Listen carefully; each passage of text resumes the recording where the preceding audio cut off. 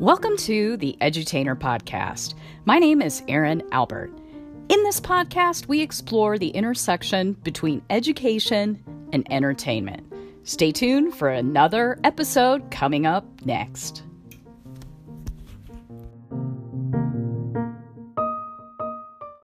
Hey everybody, Erin Albert. I hope you're enjoying the new miniseries on the life science lawyer follow-up. Today's guest is somebody I always look to for creative inspiration when it comes to my own career development. His name is Alan Spies. He's a good friend of this podcast. He's been on several times before, but I wanted to double back with him again to see what he's been up to the last decade or so when it comes to his own career. If you study Alan's career past, it's very interesting. He's worked in a lot of different spaces. He also has a PhD, which is something when I grow up I'd like to have too, but not quite there yet. Anyway, nonetheless, give a listen to the second part of this mini-series, my conversation with Dr. Alan Spies about life science lawyers and what they've been up to over the last decade. All right, well, we're here today continuing our life science lawyer mini-series for season 4 of the Edutainer podcast. Now that we are in the official new year of 2021, I brought back a guest that's been on several times on the Edutainer podcast. He's a good friend of mine, Alan Spies. Welcome to the show. Thanks, Erin. Happy New Year. It's great to be back on the show. Happy New Year. And I have never been so happy to say that in my entire life. I think we were all ready to shut the door on last year.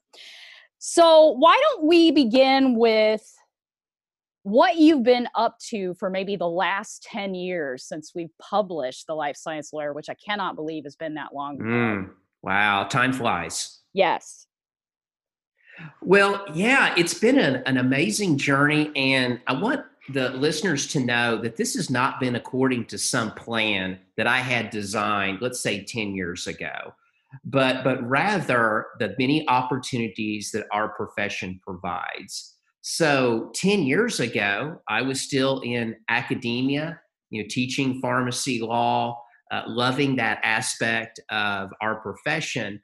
But being an entrepreneur that I am, one of the things that I kept looking to is how can I create new opportunities? And because our profession has so many of them, it led me into a really amazing journey that went outside of the profession of pharmacy, into the nonprofit world, into starting my own business, to coming back, and now partnering in some part with the pharmacy profession, but really looking to now, as I'm 49, also hard to believe, how can I help create opportunities for the next generation of pharmacists who are entering the workforce now? That's awesome. And let's talk about that more, because I noticed that particularly in the last couple of years, there are a lot of pharmacists, and I think 2020, let's be honest, put a lot of pressure on retail pharmacists in particular. Mm-hmm. They're looking for that something else. And I know one of the approaches that I get asked about all the time is law school relative to that something else. But can you articulate, Alan, your blend of both education? I mean, you've got more degrees than just about anybody I know. You've gotten a PhD in pharmacy. You are an attorney. You have an MBA. You're a pharmacist. So talk to me about having all of those experiences, and maybe can you unpack as well going out of the profession and then returning to the profession and what that has been like for your career? And I know there's a lot of questions in there. Yeah, no, I'm happy to unpack that. I think one of the benefits, let me start here, with getting education outside of pharmacy is the different perspectives that it will provide. And that was definitely my eye-opener some 20 years ago in getting degrees in business and law. Because up until that point, I had been solely in pharmacy. And pharmacy is my love and passion. But it showed me that there are opportunities to stay in our profession, but outside those traditional pharmacy practice settings. And so in that is where I have decided to really put those MBA skills, that entrepreneurship, that business drive, and also that legal education, seeing things from a variety of perspectives, but recognizing what are some opportunities and even the way I conduct my business that not only is more from a legal regulatory perspective, but being able to blend it all together. And the beauty of that is that no two of us will necessarily blend that together the same. Yeah, I've been thinking about my own career and the fact that right now there's major changes happening in pharmacy benefits, even in healthcare Mhm. insurance in the commercial space. So, can you maybe take us through specifically? I'm very curious about your nonprofit journey. And I Mhm. know academia is kind of considered nonprofit, but your specific work in SALT and your Mhm. nonprofit experience there, and maybe how you leveraged both your pharmacy degree and your law background um, in that particular space. Yeah, if I could sum it up in one word, in that experience, it was collaboration. And what I mean by that is for probably the first time in that nonprofit space, it forced me to get out of my silo, which at the time was pharmacy education, a love and passion. And it really challenged me to engage with business, with the arts, with government, with leaders in different parts of our city.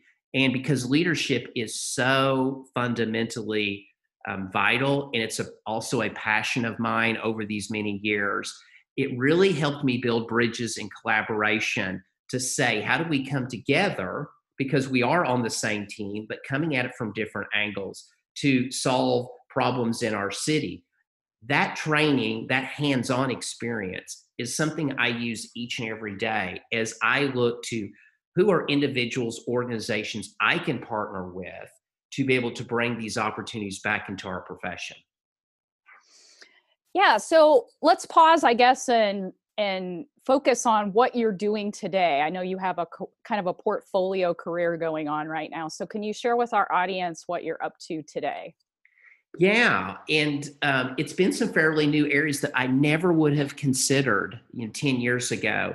Spending some time in the pharmaceutical industry with a pharmaceutical manufacturer was incredibly valuable to see. Wow, these are the many processes and steps and how leadership's needed to manufacture pharmaceuticals. I had always seen the finished delivered product, and so that was incredibly valuable to see how complicated from a systems perspective it can be. Also, really leaning into more of the entrepreneurship space, not only having my own business in which I do leadership coaching, consulting, leader development with individuals and teams and organizations, some in pharmacy, some that aren't, but also now really leaning into how can I help find these bright pharmacist leader entrepreneurs with opportunities that they are going to be able to thrive in moving forward. And specifically, I'm now doing some work in the home infusion pharmacy space of here are some opportunities that are very non-traditional. How can I match those with individuals who really want to build something? So maybe can you share with us, just kind of switching gears a little bit, a question that I asked Professor Fink too was, I'm sure you get asked all the time about your background, and particularly for pharmacy professionals who are thinking about going on to law school.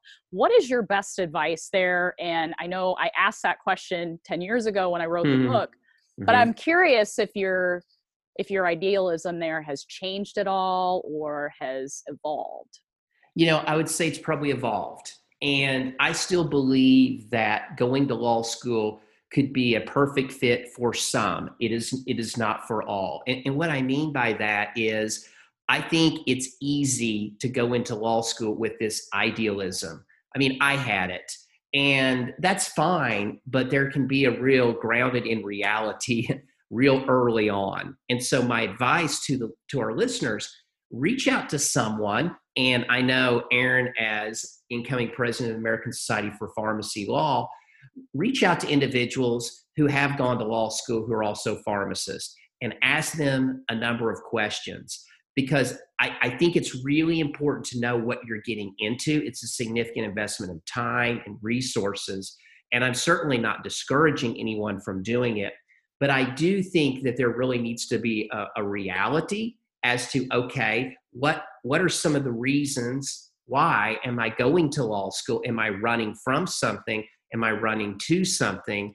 And then getting that perspective of what that could entail. Now, I didn't go into law school thinking I was going to end up in pharmacy education and doing some of these other things. But I do think it's important to recognize what might be some paths I need to consider if I'm willing to make that huge investment.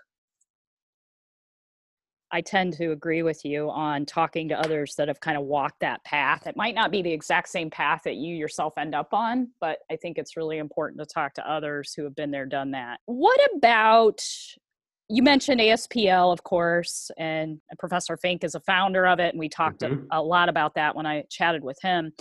Are there other associations or resources that you recommend out there for exploring whether or not law is something you should tack on to your pharmacy background? You know, there's one book in particular I remember reading early on, and I want to, full disclosure to the listeners, it may scare you, but it was called 1L. And I don't know, Aaron, if you've ever read it. It paints a pretty like, whoa, picture of what law school could be like. I'm not saying law school is exactly like that book, but for many pharmacists, myself included, and I'll just speak for myself, I was pretty naive in thinking, oh, law school is probably similar to pharmacy school. It's very different. There were aspects I loved about law school, but it is a different environment. And I think that book is a really good resource to say, well, that's interesting. I hadn't thought of it that way. But going back to our previous point, I really believe sitting down, talking to pharmacists who are attorneys, but talk to a variety of attorneys because they do so many different things, and ask them, so what is a typical day? What does a week look like? Because depending on who you talk to, you may find out like how challenging, the number of hours you have to work. And once again, I am not discouraging our listeners from going to law school, but I do think it's important to paint a picture of, wow, what's going to be required of me, and for what I want to do, recognizing it's going to take a lot of hard work. Yeah, I think that's fair. And I think to your earlier point, law school is not for everyone. I think, and it's really important to talk to that variety of professionals, right? A litigator, for example, would be a very different conversation than an intellectual property attorney that, researches patents all day in their office, very nerdily, to, somebody like a litigator that is thinking on their feet and speaking more than per se writing all the time, depending on what court system they're working through, I guess, and what area of practice they're in. But yeah, I think law actually, to me, has a much bigger bandwidth in some instances than pharmacy, or the perception of a bigger bandwidth. Although I think pharmacists right now have more options than they've ever had. So let's go back to the fact that you have a variety of educational backgrounds. Do you think having those wider backgrounds of a PhD, or a narrow PhD, if you will, to a law degree, to a business degree, do you think they've helped you make career switches more easily? I do. And it's not so much the content of the education, although you have to have the competency, but it's, for me, it was how each degree stretched me in different ways. And it forced me out of my comfort zone. It forced me to be more agile, more flexible, willing to be stretched, leaning into areas that were really a lot of my unconscious incompetence. And that's not a fun space, but in each of those experiences, I grew. And I think that's why I want to encourage our listeners, if you're wanting to pursue something that may be very non-traditional in our profession, and I agree, Aaron, with what you said, we've never had more opportunities. Leaning into a degree training that's very much outside of your comfort zone will stretch you. And I believe it equips us, especially now in times of the pandemic and post-pandemic. We have to be more agile. We have to be more flexible. We have to pivot much quicker than we would have before. And it was those unique experiences that have enabled me to do this easier than I would have done. Yeah, and we are in the same generation, and I'm curious if you feel like you are feeling angst about what's next for yourself. Not angst in a bad way, but how do you set goals for yourself that are kind of outside of the structure of different degree programs? Because I think you pretty much captured most of them at this point. So, what is it that motivates you, Alan, to move forward with your own career? Have you arrived at a place where it's about helping others and going your own way? Or how do you set goals for yourself in the new year, kind of at the big picture level? I'm very curious about that. Yeah. And, I would say what motivates me has not changed. I mean, I really want to help develop the next generation of leaders, of pharmacist entrepreneurs in our profession. And that really hasn't changed. But what has changed for me is hopefully a bit more of maturity. And I still have a long ways to go in that I always love new things, new ideas, new opportunities. And they're plentiful. And I have to be really careful because in the past, I would have chased many of them. And often that was a good thing. Many times it was not. And I think as I've gotten older, it's having more discretion and discipline. Which new opportunities do I pursue? Because I still love that. Which ones do I not? With really a lens now as I'm looking at 50, this next year, how do I put down roots and establish more that I can pass along versus just constantly jumping to all the newest shiny objects? That is much more difficult for me to do than I may make it sound. But I think it is still having a focus in the midst of all the opportunities. And this is something I want to really emphasize to our listeners of it's still important with all the opportunities to have focus. The main things are still the main things, because if not, it's easy to get tossed in every possible direction. So, Alan, let's talk a little bit more about how you help entrepreneurs and where people can connect with you and work with you. Yeah. So, to anyone out there who first is thinking, wow, I would really be interested in doing something non traditional, I would encourage you to reach out to me, or I would encourage you to reach out to any leadership coach. I'm a big proponent of coaching. I've experienced the benefits of it. I do it every day because I think it's really important to be able to talk out these ideas with someone who's not going to judge you. And it doesn't mean because you're sharing the idea, you're going to do it. You may think you're crazy. Others may think you're crazy. That's all right. Anytime any of us go a non-traditional route, that is the challenge. So I think definitely, reaching out to a coach, anyone who is out there who may be interested in building something. This is more of that entrepreneurial mindset. Like, how can I build something from the ground up? I want to encourage you to reach out to me as well. I mean, my email address, arspies@gmail.com. I love these conversations. And the last thing I'll say about it is I don't expect you to have this all figured out. This will take time. It'll take journey. It will take others to help. But what I want to encourage our listeners is if you've got an idea, if you've got something stirring in you, and you don't know necessarily what that is, do not hesitate to reach out to me. I've had wonderful people that have gone before me, and they still are there, who are giving me insight, advice, wisdom all the time. So if there's something I can do for any of our listeners, I would be more than happy to have those conversations. Perfect. Well, in parting, Alan, thank you for being part of the show today. Is there a goal for 2021 for yourself that we could be of help or use to you with? And are you comfortable sharing it? Yeah, absolutely. In light of all the things we said, for me, Aaron, it's still about slowing down and being really present to the people around me. Because I am a high achiever, I'm driven by productivity. I love the newest thing, the shiny objects, and I really love what I do. If I'm not careful, I make the year all about the goals, and I love goals, but I'm trying to slow down to be more present with the people around me. And if you look at our profession, I believe this is one of the greatest things our profession can bring to those we serve. truly being present with the people we interact with, whether it's our patients, whether it's other healthcare providers, whether it's our colleagues, because to me, the relational aspect of what we do is the most important.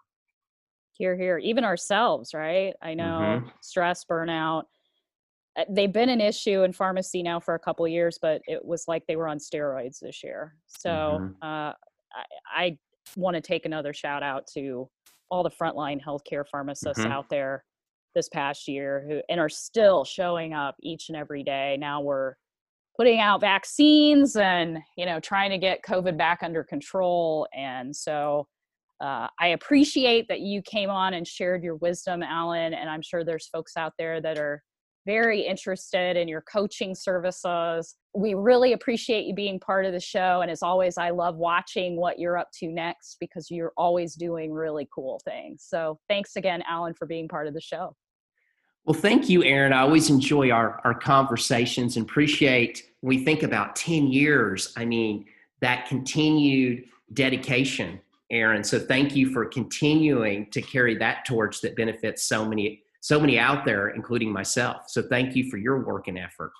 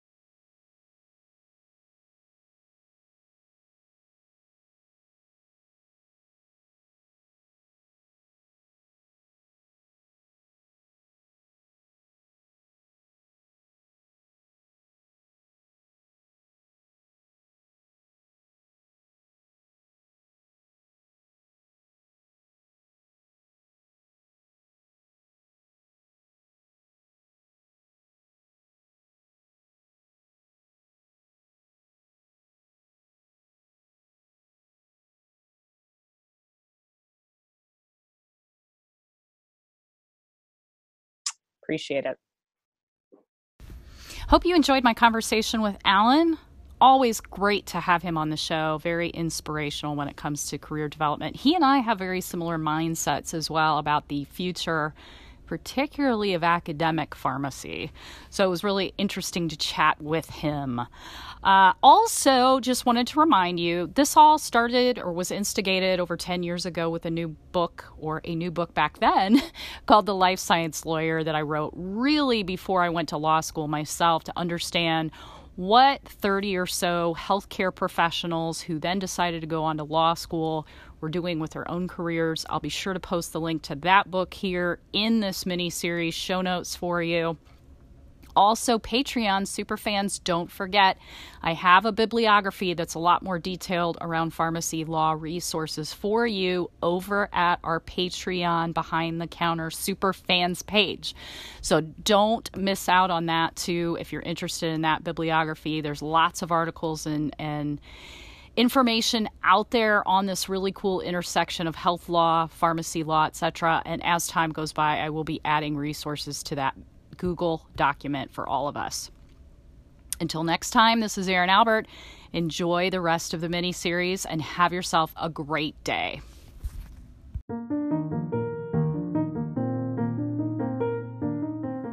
Thanks for listening to another episode of The Edutainer. I'm Erin Albert. You can follow us over at Facebook. We have a separate page now for The Edutainer. At Twitter, you can follow me at Erin L. Albert. Of course, I'm on Instagram at Erin Albert, and of course, online at LinkedIn and erinalbert.com. Thank you so much. I hope wherever you are staying safe, staying well, and until next time, take care.